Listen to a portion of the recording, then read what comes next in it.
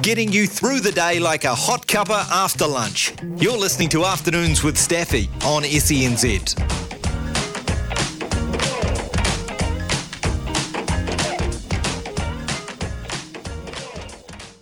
Just seeing if we can patch through to Australia. But we got there. Yeah, we got him there. Hey, Staffy. Haven't got the Dreamers disease over in New Zealand, mate. Top of the table in the Cricket World Cup. Off to the quarterfinals this weekend in the Rugby World Cup. Sorry, have we got this line through to New Zealand? I tell you what, if CJ Waller or Bjorn Baker or James McDonald win the Everest, that'll do me. That'll do me too.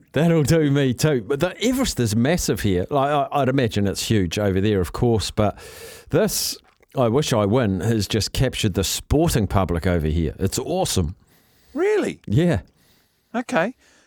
Drifted after the barrier draw, so not a PG great draw Moody's, for it. Yeah. PG Moody said, no, we're going to go a bit further forward. So we just had the great Kenny Callender on, the legend of Australian turf. So getting his amazing thoughts on it. Do you want to know his tip? Can I? Okay, go on. My listeners know my tip. So what's his tip? Cylinder. Wow. Who's your tip? Hawaii 5-0. Hawaii 5-0. Any why? I've watched its 2 lead-up runs. It was second to Think About It, who's like a $4.50 favourite, and it was closing rapidly on it. It won a Guineas race, a Queensland Guineas, I think it was. One of the Guineas races just on its ear. Good draw for it. My only concern is it does get back a little bit, and it can't afford to give some of these pacey types too big a head start. But James McDonald as well on top. Great. And the other one is, if it wins, Singo's going to shout the bar. I saw that yesterday. 40,000 beers I'll buy, he said. That's amazing. Yeah. Fair enough. He's done it before, you know. He's won Golden Slippers and shouted the bar out at Rose Hill. He was described in the newspaper article yesterday as a larrikin, which is brilliant. That sums him up. A good larrikin, though, isn't he? He doesn't have any negative press about him, does he, Singo? No. That's good. Yeah. I'm just trying to find Cylinder, $8.50. Zach Lloyd, drawn 4. James Cummings. You want to know my tip? I think I've got about 4. No, but here's my tip. It's via the analyst. We're going to speak to him a little bit later, but I'm releasing this now. Shinzo. Okay, yes, that's been in some conversations at the Waller Horse. Have you heard about the promotion? Have you heard about the promotion over here? Only open to New Zealanders, unfortunately. What's that? The TAB here has a competition. If you can pick, now it's nigh on impossible, but it's doable. Pick the 12 runners in order. Oh, pick them in order. If you can do it, $10 million. Yeah. Okay. I mean, it's something like 429 million to 1 chance you can do it, but someone might tin-ass it. You know the one that they do in the US is you'd be aware of March Madness. Yep. The NCAA basketball competition. 64 teams go in. One team emerges as the NCAA champion. They always have the bracket available, and Warren Buffett every year offers $1 billion. Who anyone can get the bracket correct. Wow. No one gets it correct. Wow. And the odds, I don't know the odds on that, but getting those, it would be, in the millions and millions and millions. I remember there was a Rugby World Cup a while ago, and I was at the TAB there as the media manager, and we were going to do a bracket. It was just pick the winner of the game, but in rugby, about 90% of them, you know who's going to win. You just don't know the score. Yeah. So we made it winning team in margin across the tournament. And I think it was the one that Japan beat South Africa or something like that. Basically, it was that we had something like 65,000 entries. Yeah. And it was done after 4 games. Yep. That's what happens. First round, like 2 rounds in, everyone's out of the bracket. I thought you were going to say me and my mate from the tab won it. No, I won pools. Once. I won pools, which was picking 10 games of rugby in league, 5 games of rugby, 5 games of league across the weekend, winning 10 in margin, all 10 games. Me and my mate put in like $120 each, and we got it. Yeah. Yeah, it was awesome.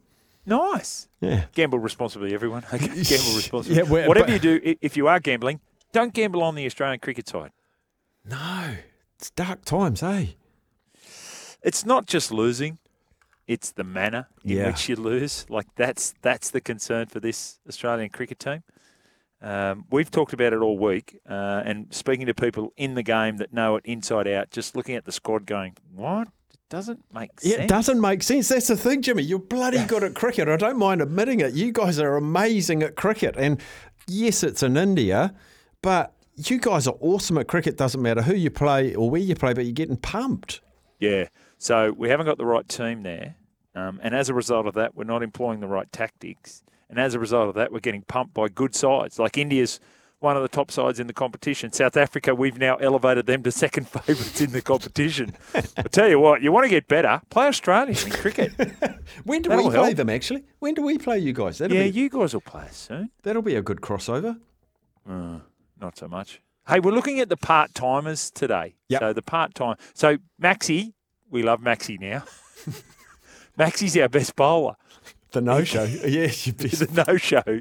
The big show. Come on. The big show is our best bowler now. So have you got any – and we're talking about Alan Border when he got 11 wickets in an innings in a game against the West Indies, 7 for and 4 for at the SCG. Do you have a part-timer that comes to mind that did something like that? I remember Mark Richardson, an opening batsman, took a test wicket. He actually started out as domestic cricket as a left-arm spin bowler and was never going to get anywhere. And they said, mate, concentrate on your batting. He became a test opener and he averaged about 50 at the end of his career, and they just had time to fill or they wanted someone to chase, and so they said turn your arm over, and he took a test wicket and he fair dinkum did the full aeroplane sprint around the boundary, weaved in and out the wicket.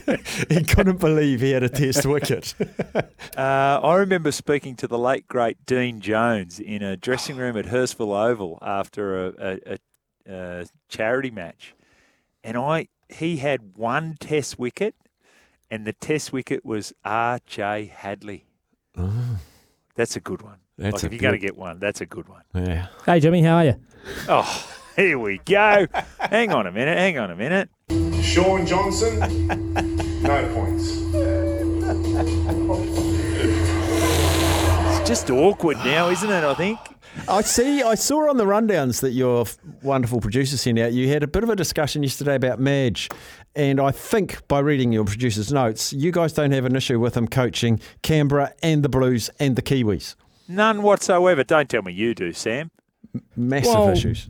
I don't want to say massive issues, but as soon as he picks a Canberra player for Origin, there's just going to be screams of nepotism. Like the guy spends like every day of the week with them, then all of a sudden pulls one or two of them into Origin camp, and everyone's just going to say it's nepotism. Even if they're on merit or not. Here's the other one. What if he doesn't pick Hudson Young? Well, correct. Then there's that as well. And then, here's the thing, Jimmy, as well. The Kempy raised, I think, is an interesting point. I know you're probably going to argue it, but isn't it funny that you're allowed to coach the Kiwis and New South Wales, but you're not allowed to play for the Kiwis in New South Wales? Very good point. And Mal Meninga's had a go at that today too around eligibility. I like that. Hey, Jimmy, you've got to go. Guess what, guys? I've got to go. I think there's an echo in here too. Hey, boys. See you, go, mate. Shinzo. Go, Shinzo. Oh, Hawaii 5-0. Very good, lads. See Have you, a great Jimmy. weekend. We'll come, and we will come back shortly too.